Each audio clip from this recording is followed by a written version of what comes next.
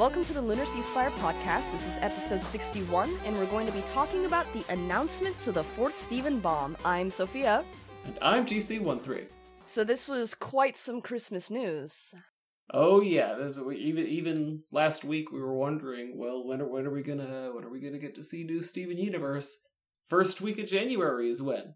I know. Oh god, I was like dreading 2016. You mean like late January? But no, right on. Late January would have been tough, but we don't have to deal with that. 4th through 8th. New episode each day. About 2 weeks from today. 2 weeks from the day this episode goes up. Oh, I am hyped, to say the least. Wow. Okay, my prediction, and I'm totally accept being wrong, but my prediction is that the show is going to specifically and purposefully never bring up how old Steven actually is. That's what I'm thinking they're gonna do. I hope they avoid it, but I am kind of worried. Like, I think it's gonna be the whole Steven bomb, and it's just gonna be a tease the whole time. Like, every show, or at least most shows, kind of have, like, that one fact that they'll never tell you.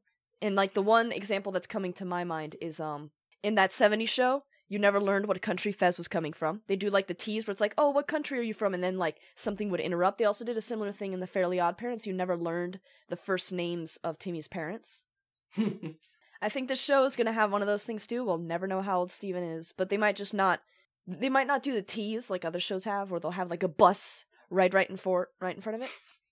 Shall we start with the answer? Well, I think it's only appropriate. It's not only the first episode of the Steven bomb, but we were discussing a little bit of it last week.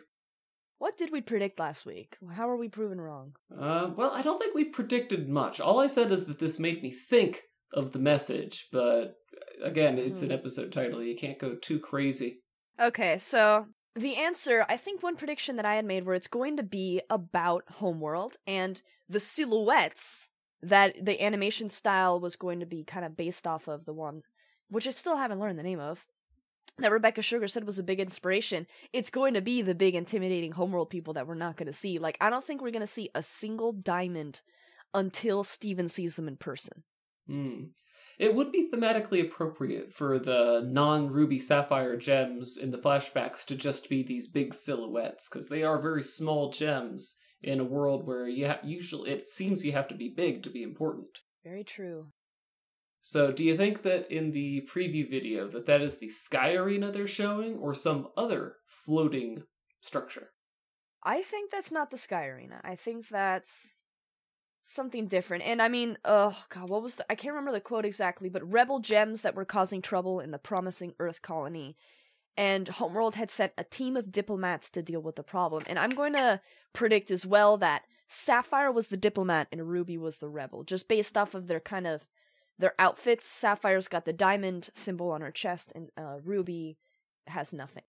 But we do have a screenshot of them standing there next to each other, Ruby looking kind of uncomfortable and Sapphire placid as always. I think Ruby's kind of discomfort is not so much of being near Sapphire as, as a lot of fan art has chosen. I think it's, she's standing at attention. Yeah, she does look kind of awkward, though. Huh. Then it might be the other way around, where Ruby is the one being sent by Homeworld, and Sapphire is the one who's already free. Or maybe they're both diplomats. I would say, if Ruby is a diplomat, then she must be bad cop and Sapphire's good cop. Oh, that's a good... Well, would they be paired together is the question.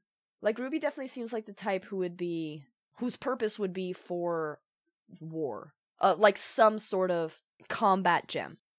She's got a hot temper. I don't know what she is if she's not a soldier, but... the gems seem to be all about a place for everything and everything in its place, so whatever she does, being hot-tempered is a good thing there. If she's a diplomat, it's bad cop. And I think if, think about Ruby, though. Is she, that intimidating? I just mentioned, an angry little Ruby kind of hopping up and down on the desk in front of you. I mean, she's not going to intimidate anybody into making a deal, but if she's going to intimidate them into thinking that, okay, Homeworld's willing to walk away and call in the Corpses, She still doesn't seem the type to me. I know, it's tough imagining her at a negotiating table, but if they were going to use her that way, that would have to be how. She would have to be the bellicose one. Sapphire would have to be the voice of reason, but I don't think... they're short. I don't think either of them have the final authority to speak for the Homeworld.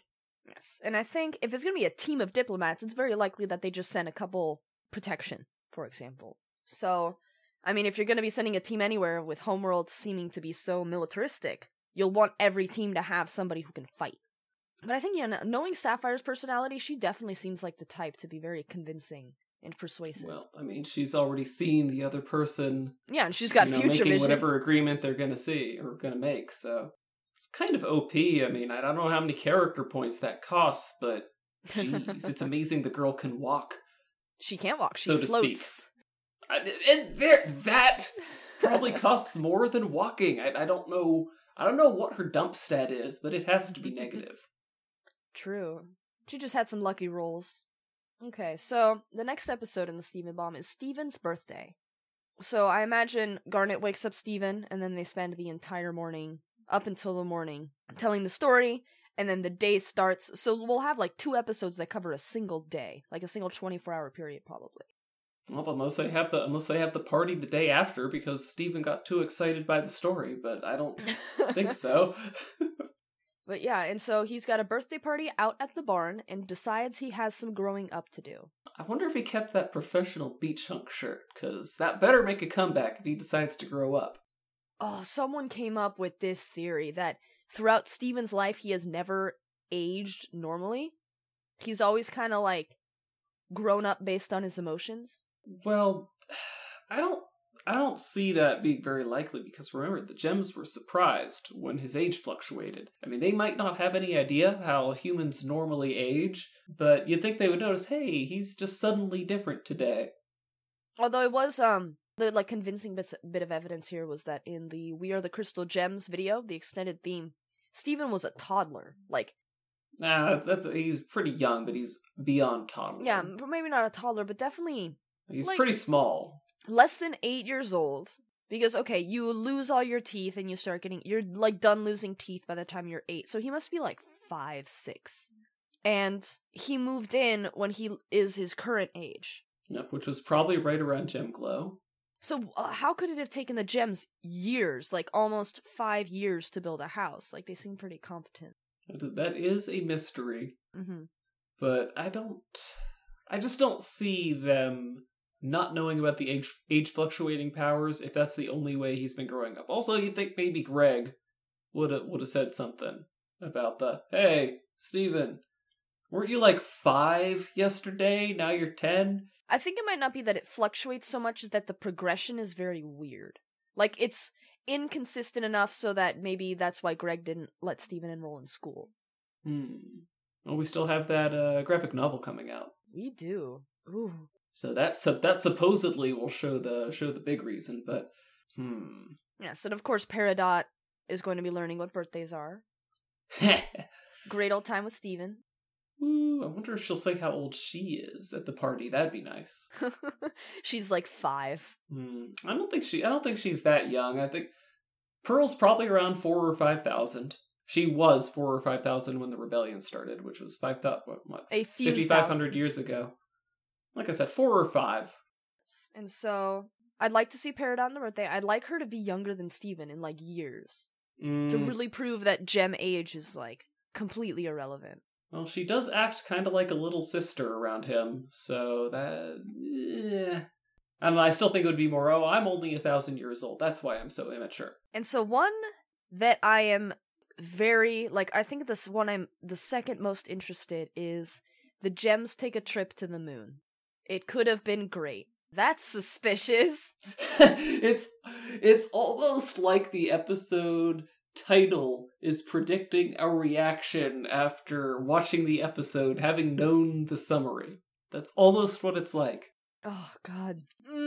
It could have been a great episode! I'm thinking it's going to be feels.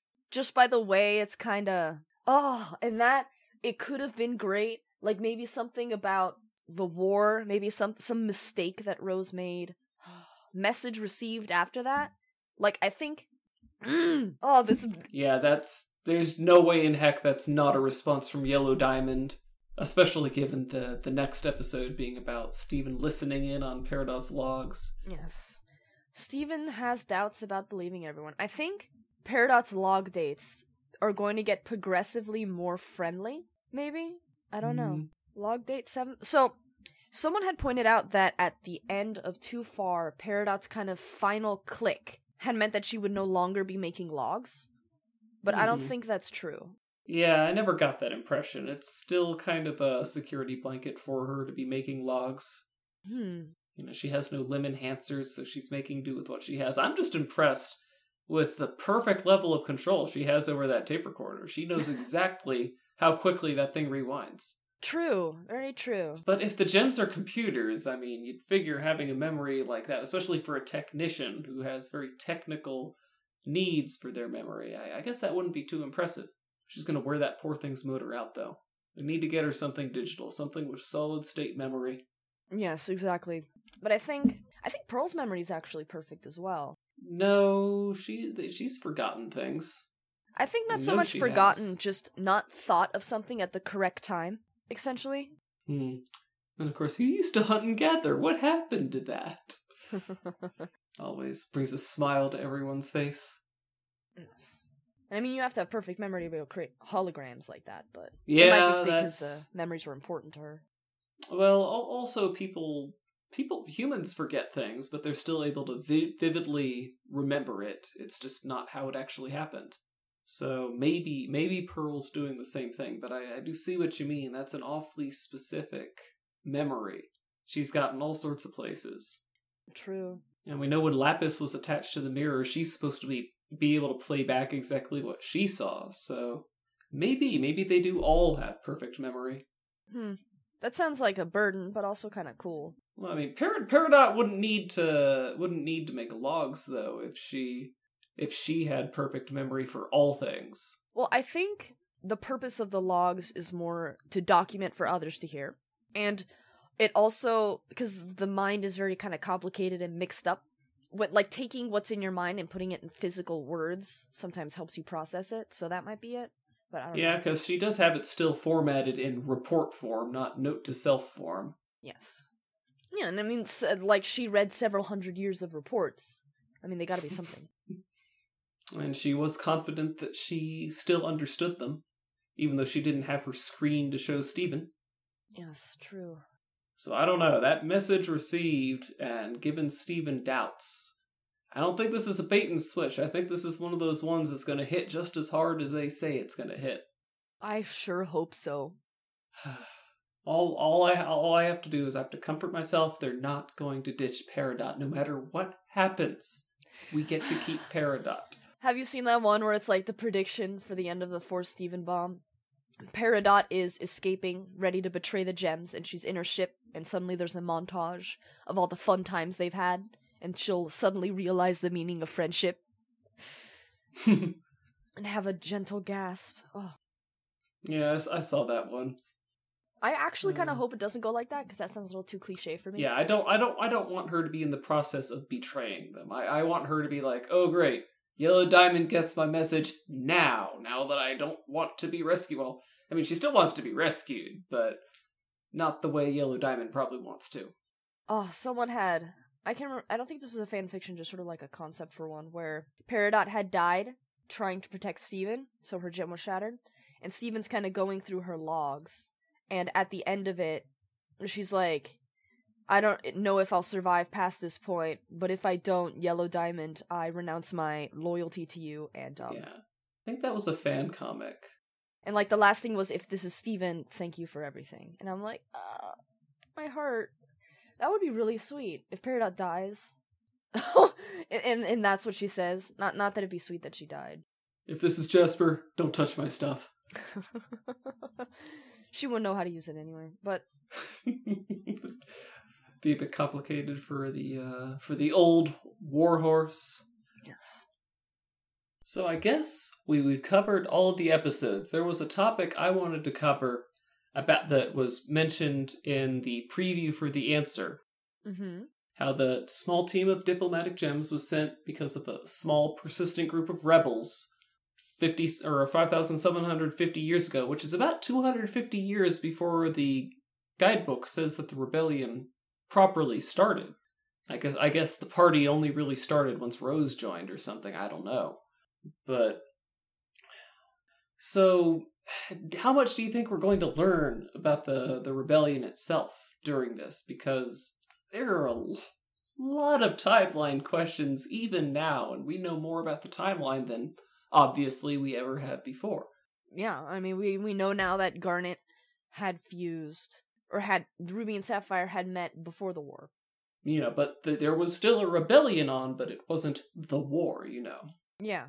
But that's interesting. The way Garnet phrased it, it seems as if rebellions aren't that uncommon. I mean, it could be like in human history here in real-world Earth, there were all sorts of rebellions, and not all of them were armed, or most of them, in fact, were not armed insurrections, because those usually tended to get sliced up pretty harshly. But maybe when Garnet says rebellion, she means non-compliance. That form of rebellion. And it was only when they had a strong leader to rally around that the Gems decided, you know what, we can fight this. That's actually pretty good. Maybe Rose was in the group. She wasn't. Maybe. I think she was. I think the ships from Friendship imply that she was in charge of the colonization. True. So, I mean, there. That's another potential meaning of rebellion. Rose could have been the planetary governor, and she could have been the one being non-compliant somehow. It's really, that would explain why they're sending people to negotiate. You know, why they're sending diplomats. You know, Rose, you got a job to do. I think the events in Rose's Scabbard, where Rose is having that conversation with Pearl right before the war, I think as Homeworld is sending the gems, this is definitely like the rebelling, but there's still definitely hope of just sorting this out, and then everyone is on okay terms. Yeah, because then that is the big decisive battle that basically says, okay, war's on. Mm-hmm. Because I think up until then, Rose was kind of just hoping to stop Homeworld from exploiting Earth, and then she's like, there's no way I can do this without starting a war. And that's kind of what the conversation with Pearl was. So I think at this point, Rose and Pearl have already met. They're already kind of doing their own thing. Mm-hmm. Well, if Pink Diamond Theory is right, and Rose is, you know, a governor of some sort on the planet, then yeah, she probably already has Pearl. It all depends on what the first battles for Earth were from Sworn to the Sword. It all comes down to timeline again. You know, were they fighting humans, or were the first battles for Earth just, you know, kind of ritual combat form of rebellion? I don't know. I say that a lot, don't I? You do, but it is interesting. I'm trying to look into the future. I'm trying to think, what would a writer do knowing what they've already written? Yeah, It's that's tough. definitely something to think about. I want to know everything. Please. You just wake me up when season 5 is over, you know? Yes, right before the movie premieres. I thought we didn't get the movie until after season 6. Ah, okay. I want to know how everyone met. I want the 3 long stories. Harpo, Groucho, and Chico. Yeah. I guess Kindergarten Kid could be how they met Amethyst the first time. That would make sense. Don't know why we didn't think of that last week. Yeah, a lot of those Amethyst things could be flashbacks. Alright, is that everything we have? I think that's everything we have until next week, which will be our trivia episode. I'm GC13. I'm Sophia. So if you guys haven't, make sure you go to our Tumblr account and submit your trivia question. I will be quizzing the others about Steven Universe. See you then. Our opening and closing music is by James Roach. For more Steven Universe fan-related content, please visit lunarseaspire.com. Thank you for listening.